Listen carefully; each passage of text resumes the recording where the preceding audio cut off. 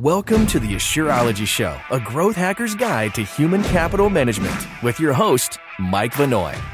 Each week, we bring you experts in human resources, employment law, accounting, benefits planning, and more to build productive organizations. You'll gain practical guidance for your business. You'll be alerted to the latest news and mega trends that impact small and mid-sized companies. We'll give you the hands-on information you need to stay compliant with ever-changing employment laws, the strategies you need to win the war for talent, and much more, so you can focus on what you do best, growing your business. Enjoy the show.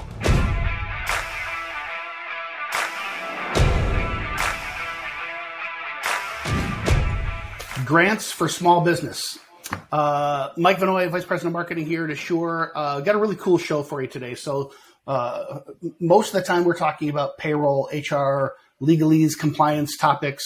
But our mission is to help small businesses grow, right? And now that the war for talent is no longer some just enterprise big company thing, the war for talent has hit Main Street. We're all struggling to find talent, to get behind our mission, to grow our companies. Have a really cool guest that her business does the exact same thing, though in a different way. I'm going to introduce Elizabeth Gore. She serves as the co-founder and president of Hello Alice, which helps businesses launch and grow by providing access to funding, networks, and services. Through a network of over 500,000 companies in all 50 states and across the globe, Hello Alice is building the largest community of business owners in the country while tracking data and trends to increase owner success rate. Elizabeth previously served as entrepreneur in residence at Dell Technologies. There, she drove initiatives to support Dell's goals of helping small and medium-sized businesses scale and prosper.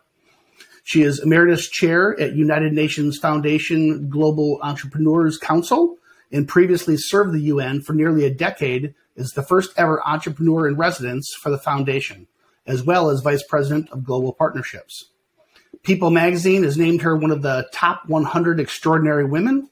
Fast Company called her one of the most creative people in business, and she was named one of Entrepreneur magazine's Women to Watch. She has been covered in media outlets like ABC, CBS, CNN, MSNBC, Fox Business, Fortune, Glamour, and Time. Elizabeth Gore, welcome to the show. Oh, I'm so happy to be with y'all. Heidi. Howdy, Mike. It's great to be here and look forward to digging deep on how we can all bring better capital. Yeah, you bet. So I know we're going to talk about grants. We're going to talk about funding for small businesses. We're in some interesting times right now, right? Lots of talk about recession, obviously inflation, Fed raising rates to try to curb inflation, but that also impacts funding availability. Can we just maybe start? I'm just really curious. You bring a unique perspective. What's your assessment like of the general small business economy right now, and what are some of the unique challenges that these guys face? Yeah, Mike. I mean, we're all living it every day, right? We see, it hits home when we see the price of eggs and milk and things that we need every day. And I think that directly translates to small businesses that are the thread of our lives every day, right? From our coffee shops to our childcare to our accountants to local doctors, and commodities and the price of them going up is really brutal, right? It's hard. And no matter if we're in high times or low times, the toughest thing we always deal with is cash flow, right? And I'll never forget, I was working for Michael Dell and I asked him, what keeps you up at night? And he said, cash flow. And that, that was billions of dollars. And I think it's the same for any small business owner. And when cash gets tight, it's even tougher. And so I think that small business owners do amazing in extreme tough times and extreme growth times. And so COVID was an era where we all, had to button down. We might even had to close our doors, file for bankruptcy. We had to, stretch, and owners knew what they had to do. In growth times, we sprint, we run, we get as many customers as we can. This messy middle right now, I think, is very unpredictable and difficult. Entrepreneurs and small business owners are planners. They have contingencies, but when we're going month to month right now with highs and lows. I think uncertainty is particularly hard for a small business owner. So that's what I worry about right now. So it's interesting. Our worlds parallel so much. So we talk about the uncertainty in our world around like HR, right? So for call it the last 80, 90 years, about once a decade, you'd have some major piece of legislation from 1938 Fair Labor Standards Act to the Equality Civil Rights Act in the 60s to OSHA in the 70s, Americans with Disabilities in the 90s, et cetera, et cetera. But this last decade, and I'd say COVID and the pandemic has just thrown gasoline on it, this massive expansion of state, local, counties, municipalities passing their own versions of these, whether it's overtime or just an endless number of HR laws adding to the complexity. What are some of the what are some of the layers of complexity in this uncertainty that you're seeing specifically in the finance world as it relates to small business owners? Yeah, I mean, and this is a great time to do this podcast because we even have had an upheaval in the last 4 weeks on our banking, right? And small business owners live and die through their banks, regional banks, national banks. And, you say legislation, I think back to the Frank Dodd legislation after the 2008 collapse. And here we are re-looking at that legislation now on how are we protected and what is our financial hygiene around our banks, right? So, yes, I understand the complexity of, higher prices affecting our cash flow, but we shouldn't be worried about the safety of our deposits, right? So that's just added a whole nother level, I think, of anxiety for our small business owners. I would say with finance right now, on the good side of it, small business owners are really paying attention to, lowering costs, but increasing their spend around software, increasing their spend around how they're capturing their own data. So I do think we have a kind of smart use generation right now of small business owners, whether they're net new or they really had to do a lot of transitioning over the last 3 years.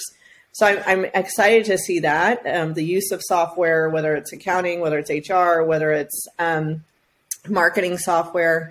Where I really would love to see is small business owners working weekly to diversify their cash flow. I think that is so critical right now. And so considering, of course, receipts are the most important thing we can get on cash flow, but are you applying for grants? Are you looking at lines of credit? Are you really using your operational credit cards and payments in a way that you're making money as you're paying? So I think really understanding how to diversify your cash flow right now is more important than ever, and it will really serve you for the life of your business. So, Elizabeth, I think a lot of people when they hear diversify your cash flow, they probably think income streams, like whether it's different products, different markets that I'm serving. But I think you're talking about something different here, right? You're talking about the way in which the business gets funded. That's exactly right. I would say gets funding and manages funding, Mike, both. So, one of which is where you're receiving, let's just say either operational or growth capital. For example, I'm a huge fan of local banks. And even if you have your money at a tier 1 national bank, are you establishing a relationship with your bank in your community? That is an amazing place to get a line of credit, for example. Yeah. And just to be clear, lines of credit are, I take out let's just say a $50,000 line of credit. It's got 4% interest, but I don't use it unless I need it in an emergency, or maybe I need to, I got a huge order in, so I have to buy 30,000 t-shirts before I get paid for them. So that line of credit sits there until you need it. And there's no punishment as it sits there, right? It's very different than a full loan that you're paying interest are. Loans do serve a very strong purpose. I'm a big fan of SBA-backed loans, lower interest rates, but you have to be very judicious about where it pays back. Credit, as I mentioned earlier. Yeah, please go ahead. So I'm curious, unpack this for me. So I think a lot of small business owners, a lot of entrepreneurs, their tendency would be, okay, let me lock in the most trustworthy or the lowest cost easiest capital to access. So if I get a relationship with my local bank, boom, I'm good. I don't explore other things. When you say they should be exploring, more diversity in their cash flow options, why? So if I've got a great relationship with my local bank, I'm getting great rates. I don't want to explore factoring or some other things that may be more expensive access to capital. Why should I at least have those things in my bag of tricks, kind of portfolio, if you will? Great question. And I think the hardest thing with all this is time, right? All our small business owners are time poor. So it takes time to go explore those other options, which is hard, right? Right. I think what we have learned the last 3 years, whether it's COVID, whether these banks are turning upside down, that I keep hearing the term financial hygiene, which I really like, or diversification. And why that's important is you can utilize those different tools or different rates or different relationships at different times. And as you grow, if you can establish those early when you're smaller or you're not in the middle of emergency, that is much better. So, for example, a couple of things at Hello Alice, our own business, we applied for a zillion grants in the beginning of our business. And it was great because we didn't have to give up equity. It took time, yes, but it gave us a baseline to grow. What we didn't do, which I wish we would have, is when we did have cash, we should have gone and applied for a line of credit based on that cash so that if we ever had an emergency or we needed it, it was there. When you need the line of credit, when there's very little cash in the bank, banks don't like giving you that line of credit. Right. So sometimes it's hard to think about these different alternatives when you're in a good place because you're fine, you have a great relationship. I'm focusing on my marketing, on my employees and others. But truly, that's when you want to do this process. That makes perfect sense. It's the old paradox, right? Is when you need the money the most, there's probably a reason, right? Right. And it may in fact be the reason may in fact be one of the reasons no one wants to give you the money at that time. So lining it up ahead of time, right? That's right. And Mike, I want to spend just a second, if I may, on operational credit. Any small business can get a credit card or credit, and that's not good. I mean, there's predatory credit rates that are extreme. But if you can get an equitable credit at an appropriate rate, I don't love giving specific advice here, but let's just say, can you get a 15, 16, 17% right now? And as you're spending, for example, are you getting cash back? Are you getting points and rewards? Most of the time we think of that as a consumer benefit, but it is a really strong benefit for small business owners if you can get a small business credit card. Additionally, they generally come with a lot of discounts. And so we also encourage people, a lot of people think about credit as receivables or payments, but you can also with your weekly spending. So if I'm buying lumber every week or eggs every week or so on, and that pattern spending, make sure that you're getting rewarded for that spend. So that's just another way to earn money while you're operating. Yeah, and maybe if I could, and I'm going outside of traditional, this isn't even financing, but a way to generate your own financing. A topic we've talked about in this show before is you can create your own financing just through your own management of your contracts and terms with vendors and customers. Absolutely, Mike. Yeah, I feel like this is one of the biggest missed opportunities for business owners. Maybe I'm great at my craft. I'm an architect. I'm a hairdresser opening a salon. I'm a carpenter doing home remodeling. And it doesn't occur to a lot of people that the terms your vendors give you are in fact negotiable. The terms you set with your customer are in fact negotiable. Can you speak into that? So one of my biggest pet peeves on the planet is when a corporation says that they will pay an invoice within 120 days. I mean, that's a way they make money. They're making money off what they owe you. If you can go back, you can't do this all the time, but you can say, hey, I'd like to change this to payment within 30 days. I'd like to pay this back within 90 days. They owe you within 30 to 90 days. Yes. And I completely agree with you, Mike, on that. The second thing, really critical. I just talked to actually an architecture firm out of Friendswood, Texas on this. You need to put a late fee in your invoicing. So if someone is late paying you, that costs you money because maybe you're having to pay back another loan or bank or an employee. So putting that 10 to 20% late fee in there is critical to your business. And it's fair, by the way. A lot of small business owners, these are your friends, they are your neighbor contractors, but it is just good business. That's right. And I want to walk through, I want to do the math for folks. So, because you might be thinking, oh, we're a small business, this doesn't apply to us.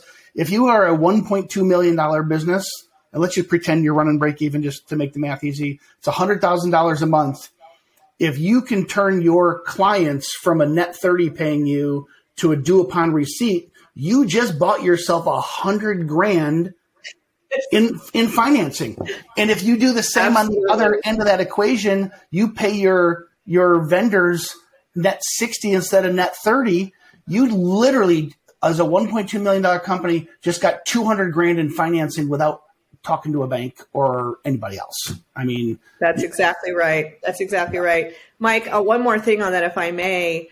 If you've been in business over 2 years, especially if you've been in business over 5 years, again, it takes time. I highly encourage you to spend a little bit of time assessing all your costs and making sure you're getting the best deal. A lot of folks, for example, maybe they'll sign up for Comcast Internet and QuickBooks and so on 3 to 5 years ago. Yeah. And then they just have a monthly fee, right? Go back, check the rates. You've been a customer a long time. Can you lower that monthly fee? Is there a better alternative out there? Again, I know it takes time, but if you can put, an hour every other day on your calendar for 2 weeks to just look at your core costs and see if you can pull those down, or do you even need all the services that you're using because things evolve and change? That is another way to bring cash back to yourself. Yeah. All right. So first and foremost, I think our recommendation, both of us, create your own financing through better terms with both vendors and customers. Number two, diversify your sources of financing. Not diversify, maybe you should, maybe you shouldn't, but it's a different thing than diversifying income streams. This geography versus this product line versus this industry, whatever. But truly diversify your sources to capital. So you may be running just fine and your line of credit is more than enough, but have 1 or 2 or 5 other things lined up so that when the time arises that you might need it, it's there at the ready. Let's maybe pivot to, I think, where we probably spend most of our conversation today, and certainly where you and your company kind of come into play and have expertise is around grants. I think this is an area that people just have no idea how much money is actually out there available for them. And just as the word implies, it's a grant. It's not a loan. It's free. And when I think about how hard business owners are willing to just grind and sweat to work to make a buck, the amount of profit coming out of the top line and what's left, if they actually did the math on the amount of effort it would take to search for and apply for grants, they would realize, oh my God, that's better money that I should be pursuing. Take it away from there. Oh, Mike, I am a huge fan of grants, as I said before, from personal experience. So let me just start there. So Carolyn Rodz, my co-founder, and I, we bootstrapped and built Hello Alice. We both had 2 babies each. We moved in together, shared a babysitter. And I mean, don't do this, but we maxed out credit cards. I mean, we tried Yeah. So we got a tip from someone that was like, and this is 2016, by the way. Grants are completely evolved and way more readily available now. But we got a tip of have you heard of grants and so on and so forth. So we just dug in and would stay up all night looking for grants to support our business, which supports small businesses. And we ended up with a grant from the SBA. The Small Business Administration has millions and millions of dollars of grants. going to SBA.gov. It's not the easiest thing to navigate, but you can. We got a $50,000 SBIR grant that changed our lives. I mean, it was a huge amount of money. There's no equity taken out. A lot of paperwork at first. It then led us to, we found a grant out of Kansas City from a foundation called the Kauffman Foundation. We got a grant from the Bill and Melinda Gates Foundation, specifically from Melinda Gates. And so it really allowed us to, we were unemployed. We had to pay childcare. We had to build this business. And it was just life-changing for us. So, fast forward to now to 2023, and small business grants have become part of the populace. Used to be mostly they were government-based. Now the private sector has them. Federal government, private sector, also your local municipalities, counties, state have small business grants. And also a little fact for all of you, depending what industry you're in, every department at the federal government gives impact investments, AKA grants. So Health and Human Services has grants. The Department of Transportation has grants. The Smithsonian has grants around the arts. We got grants from the SBA. So also there are these really unique grants that are based on benefiting the industry or the outcome you're in. Yeah. So how do you approach grants? Because Mike, it can be overwhelming. Yeah. But again, taking time, maybe 2 hours out of your week to research and then apply is incredibly helpful. And the reason why I say this, Mike, is you're going to get told no a lot. I'm just going to be really honest, because there's always thousands of people applying more than there is space. Sure. The law of averages, if you apply for enough, you'll probably get it. And they're not taking equity. You're not paying interest. It's not a loan. And generally, a lot of grant programs provide more. They open doors. They'll provide mentorship. Maybe you're put in a cohort with other small business owners. So it is a great opportunity for your business. The other thing I'll just say for the new majority, women, people of color, U.S. veterans, people with disabilities, there are a lot of grants based on you as a founder in your own demographic. Right. So I would say the search areas you want to do is start at SBA.gov. On Hello Alice, we have a whole grants facility that both we have grants from our company, but we also help you search for grants from the private sector. And then finally, look at your state, your county, and your city. So go to the .gov. I'm sitting in California of California.gov. I'm in Sonoma County, and I'm in the city of Santa Rosa. They will also potentially have grants for your business. So Mike, I could go on and on, but let me pause there. Yeah. So, man, I got a million questions. How have grants evolved? Because it's so like I'm assuming there's this pretty strong parallel. I talk about used to have once a decade major federal HR oriented laws, right? And now there's this explosion of state, local, municipality versions of those same laws, and it's part of this trend that is accelerating. Where 100 years ago, all the power was with the employer, right? And it's not that employers were bad people and capitalists were terrible human beings, but the fact of the matter is, law of supply and demand. There were more workers than there were jobs, and people were taken advantage of, and so you start passing some laws on the federal basis to protect people. And now the continuum is really shifted to the more and more protections of the employee, not the employer. And it seems to me that so many of these protections, they kind of go back to Title VII of the Civil Rights Act in the 60s. Government agencies, not just federal, but state, county, local municipality, and certainly nonprofits, they're looking for ways to help people in protected classes. Yeah. And they're looking for ways to help that employee break out from underneath the employer.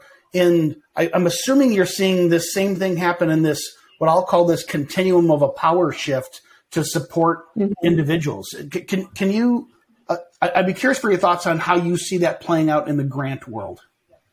Yeah, it's interesting because I think there's been a transition of an understanding both by the general public and by government that first of all, that small business owners are the largest employer in the country. A lot of people think it's big corporate, but collectively they employ the most people.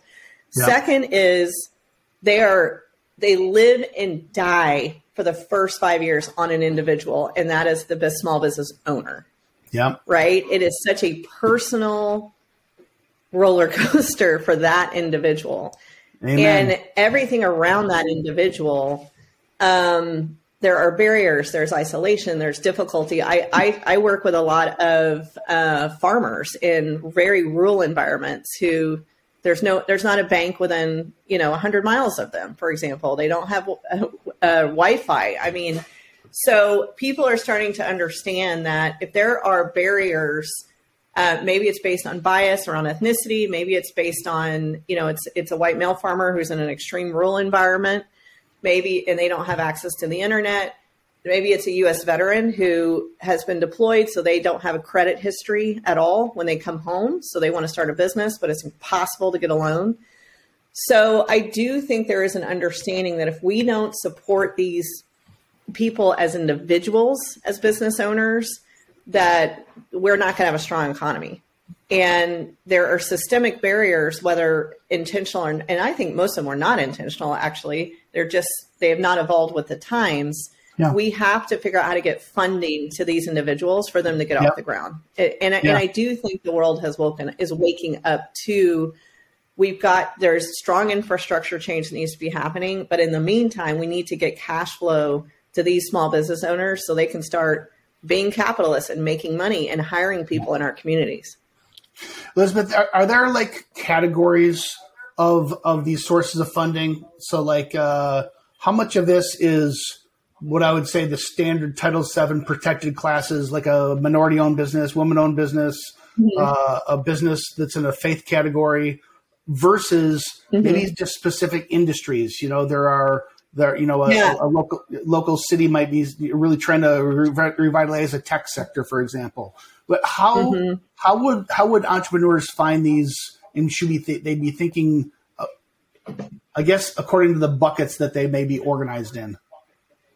Yeah, actually, Mike, the top two approaches on grants are geography and industry. Okay. So the first thing you're going to want to look at is your geography. And this goes back to your state, your county, and your city. Most of those really are just looking at, writ large, the small businesses that serve their community. And they're not even cutting by industry. They're really about, homegrown.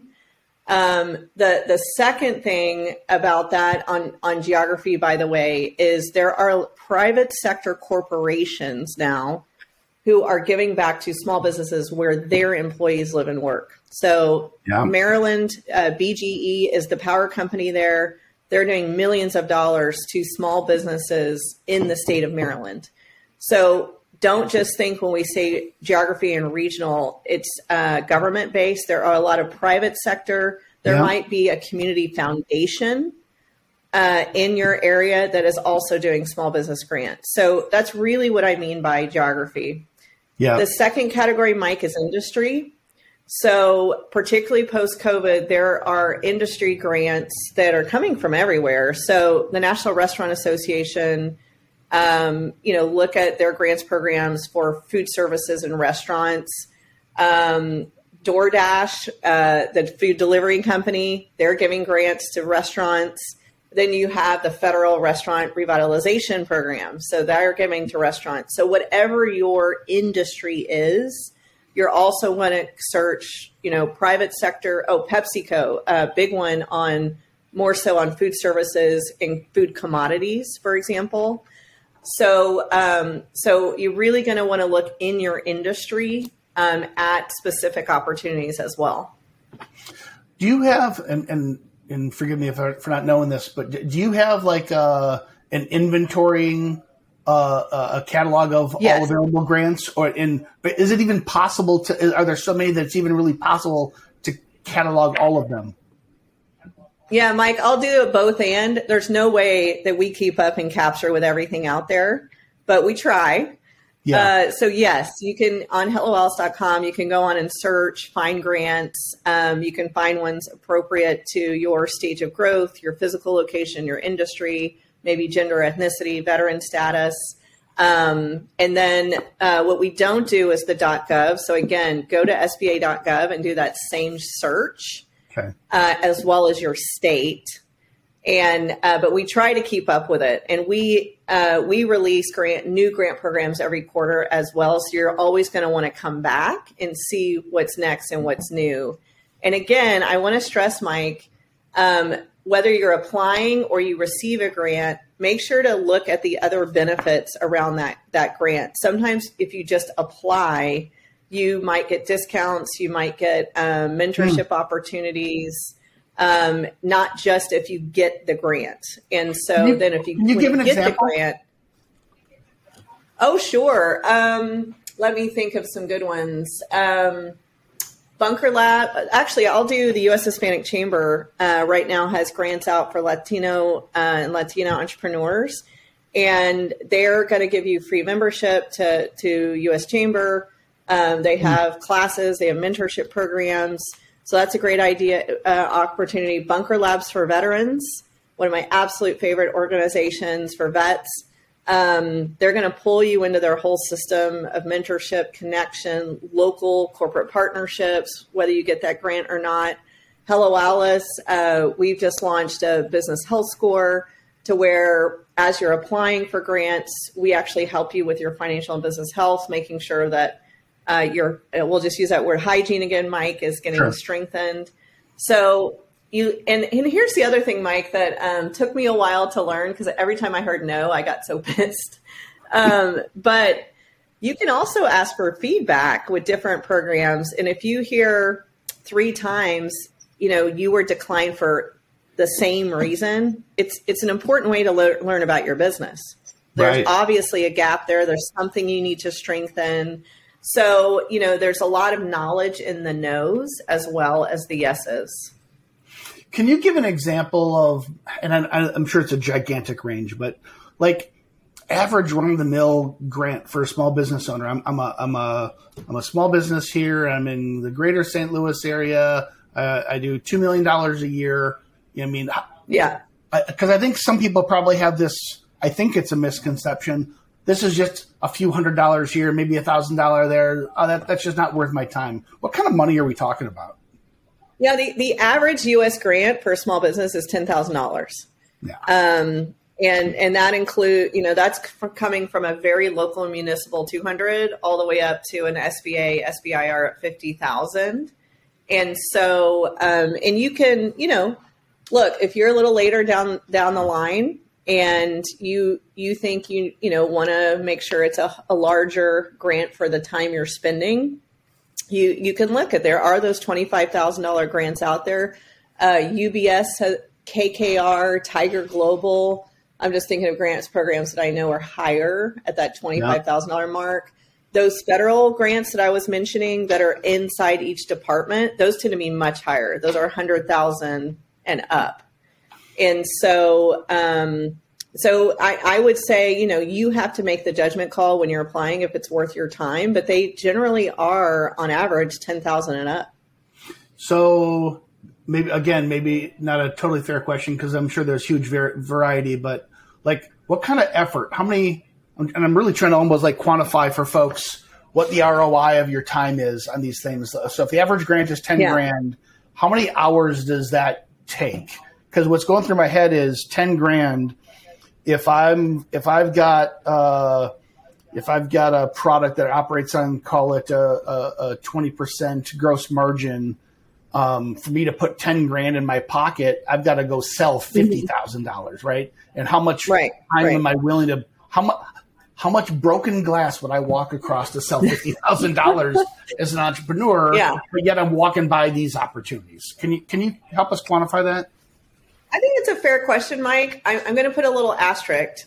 Your first application is going to take you longer, right? Sure. I actually love that first application for business owners, because it makes you get your shit together. It asks you, cash flow, business planning, who's your team, what's your future. So that first one, I'll admit, might take longer because if you've never applied for anything like a pitch competition or a grant or a loan, it's going to cause quite a bit of discipline and digging into documents and so on. Sure. So let's just go to our second one, if that's okay. Yeah. I would say after that, I don't see why a grant application would ever take you more than an hour. I mean, just to be really honest. And man, is that worth your time? Now, if you get up, that's a general $10,000. So just to be clear, once you get up to those 25, 50, 100,000, those should take you longer. They're probably going to ask you a lot more information, which is fair, I think. But, I would say the smaller grants, the municipal ones, even up to the state ones, once you have everything documented and you're going in your second and third applications, I don't think it should take you that much time. Elizabeth, I'm like you. I'm an entrepreneur myself. I've been involved in many, many businesses, grew up in an entrepreneurial business. So have my day job at Assure, but I just know how hard folks work for $10,000, and I see people, I see business owners, this is my business, and they will kill themselves trying to grow their company in that avenue, but the ROI is just so much higher in some areas like this that you gotta really stop and just do the math, right? Like how many bathrooms would you have to remodel, and how many hours would it take to put 10 grand in your pocket net?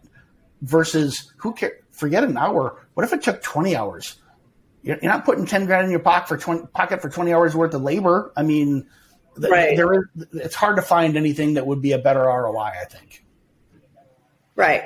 I agree. And again, I sympathize with stopping what you might think is your core business to go apply or do something like this. And even, Mike, the things we talked about before, assessing all your costs or going to get, a line of credit, anything that pulls you from the core business is hard. I'm a venture-backed company now. We weren't in the early days. And when I go out to raise a round of funding, it pulls me from my employees, from my core business, from my family. But the amount of money, is substantial and it's important. So it seems so simple, Mike, but I go back to put it on your calendar that, on Monday morning from 10 to 12, I'm going to search and apply for grants every week. And so, because if it's catch as catch can, maybe I'll do it Saturday night, or when my bakery closes, it'll make it more frustrating. Well, and I can detest both on the small business entrepreneur, because I've been in that seat, also at the C-suite at a $100 million publicly traded company like I am at right now. There's a difference between working on your business and in your business. And so many times, entrepreneurs, small businesses, you can't help but get sucked into your day to day, right? But right. And so it's no different. If we're going to do a raise, and we don't do it often as a public company, but we do it. The amount of it's a huge distraction for the executive team. But it forces you to really sharpen your business strategy. If you can't put it into a clear business plan and into a PowerPoint with spreadsheets that kind of back up your numbers and communicate that clearly, no one's going to give you the funding, right? And so same thing for filling out these applications or loan applications, anything. That step back, it's hard. It's more work. It's a distraction. But it will sharpen your business acumen and improve your business strategy just for having to go through the process. And Mike, I cannot share enough. If you do that, when the shit hits the fan, emergencies come, you will be more prepared. And I will tell you, 100%. 2/3 of counties have had a natural disaster in this country in the last 5 years. Wow. Floods, fires, tornadoes. We've had COVID. We've had bank disruption. So taking the time to get your financial health together, to diversify where you're receiving your cash, to get yourself what I would call application ready to apply for things, will prove well when something happens in your business, which it will. And it will be completely out of your control. So taking the time now will pay dividends later. Elizabeth, what would be some of the major, what would be some of the top, I'd say, mistakes or shortcomings that entrepreneurs make when they're applying for grants? Is it as simple as detail in the application? Good question. I mean, yeah. I would say, particularly private sector grants, there's two things that folks are going to look for. That your numbers and your numbers are clear, and then your story. I cannot underscore your story. I will say at the end of the day, if there's 10 applications, we're picking 8, and the last 2 both have their numbers correct, you're going to pick the one with a compelling story about you as a founder, about your business, how does it serve the community, your passion for the business, why is it there? So, and if your numbers aren't right, it doesn't matter how good your story is, your application's gone. Yeah. And so, I think spending time on both of those things are very critical. And then this is so silly, but I have been so mad at myself. I'm not a detail person. On those government grants, if you go one sentence too long that they say you're allowed to go, or you don't click one thing, it doesn't matter. You're out. And so just be really careful there. If you're not a detail person, have someone just triple check those things, because they can't break their rules, and it can be frustrating. But anyways, I would say your numbers and your story are really important. Yeah, I think that's really good advice. I mean, knowing your numbers, knowing the math of your business, that's just like this baseline minimum requirement, right? But I think people underestimate and I'm a marketer, so I think about this kind of stuff every day, but the impact of story is just everything. If they don't understand your why, then it's just numbers on a spreadsheet. And now you've left it up to a competition whose numbers are better. If your numbers are at least as good, and if you explain your why in a compelling way, and I'm getting into Simon Sinek world here, but that's what people will get behind, and your numbers are just a validation of, oh, that's something I want to support, right? Mm-hmm, mm-hmm. Mike, one other thing I'd love to share is how you're going to utilize that money is really important. Yeah. Most of these government and private sector grants, they very much care about what is the outcome of that money, and how is it going to impact the future of your business. So I'll just give an example of a great company called Soap Cauldron, veteran-owned woman, Latina woman, and she's got a direct-to-consumer, but she also, her candles and soaps serve thousands of other businesses who want to put their own marker on products. Sure. And she needed this one piece of equipment that it cost $8,000. It's very expensive. Think of a giant vat that heats up soap. If she bought that, it just not her own bottom line, but it served almost 300 other businesses in Sonoma County that need those products for their own small business. So it was so clear that, wow, this one piece of equipment isn't just serving this business. It's critical to all these other B2B environments.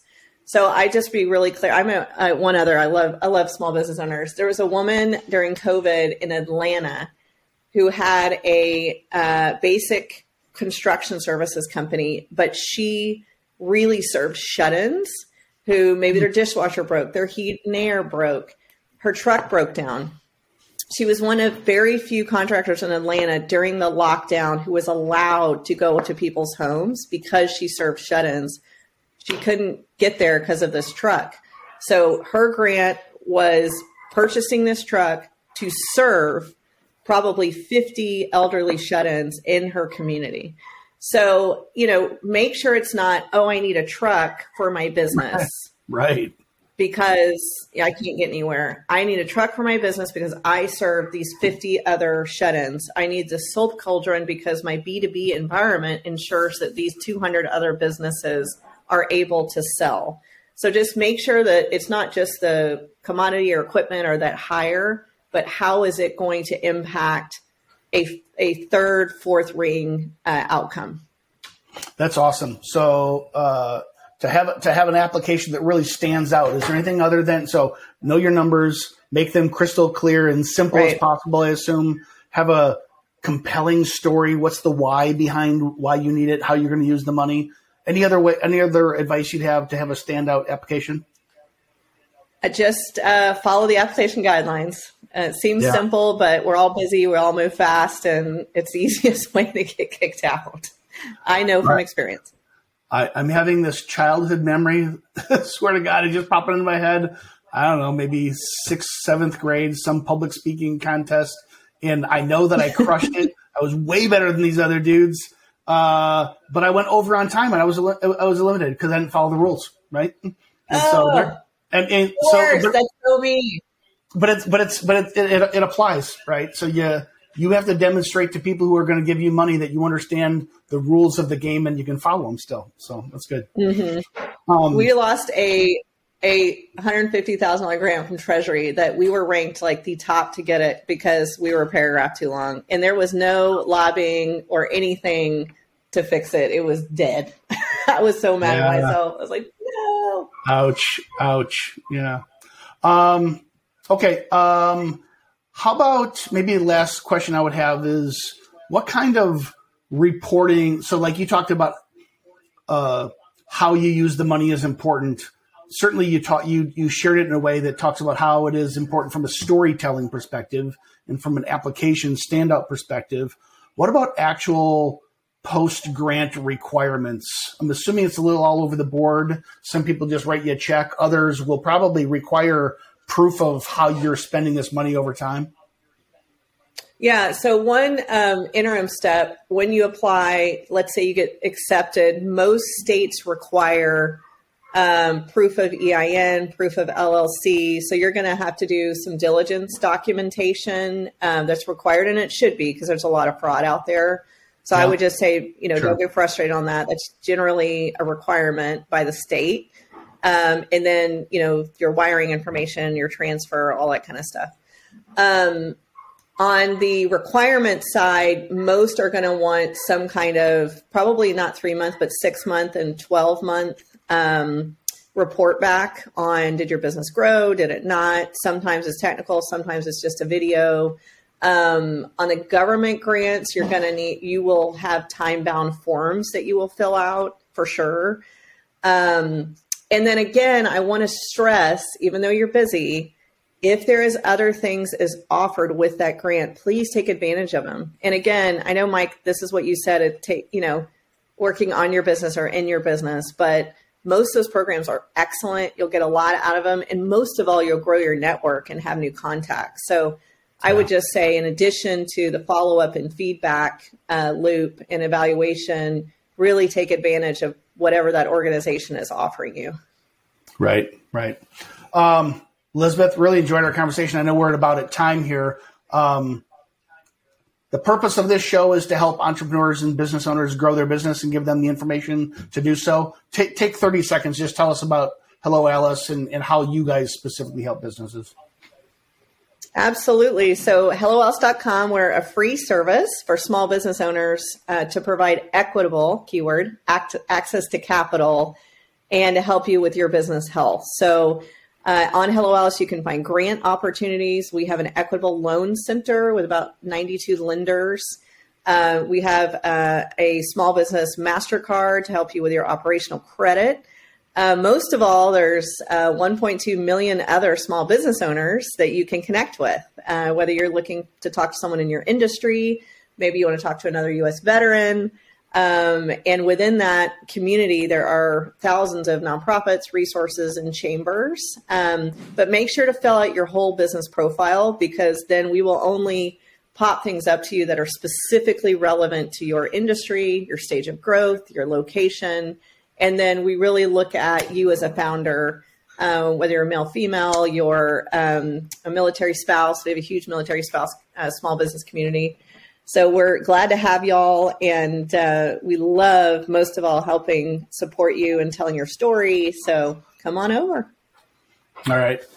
Elizabeth, really enjoyed meeting you today. Great content. Looking forward to sharing this with folks on the show. You can find this And the live show will also have a recording of it on our website and available on their YouTube channel. So anything else you'd want to say in closing, Elizabeth? Mike, thank you. For small business owners out there, step out of your isolation, use resources like Assure and Hello Alice and everything we can do to support you. Thank you, Riverside. So glad to be with y'all. Yeah. Until next week, thanks all. At Assure, we build human capital management software and services that help 90,000 companies like yours attract, develop, and retain great people. Our low upfront costs and affordable subscription model allow you to save cash to invest in things that drive growth, not overhead. To learn more about how Assure can help you claim up to $26,000 per employee with the Employee Retention Tax Credit, automate your payroll, and build productive teams that are compliant with ever-changing HR laws, visit AssureSoftware.com.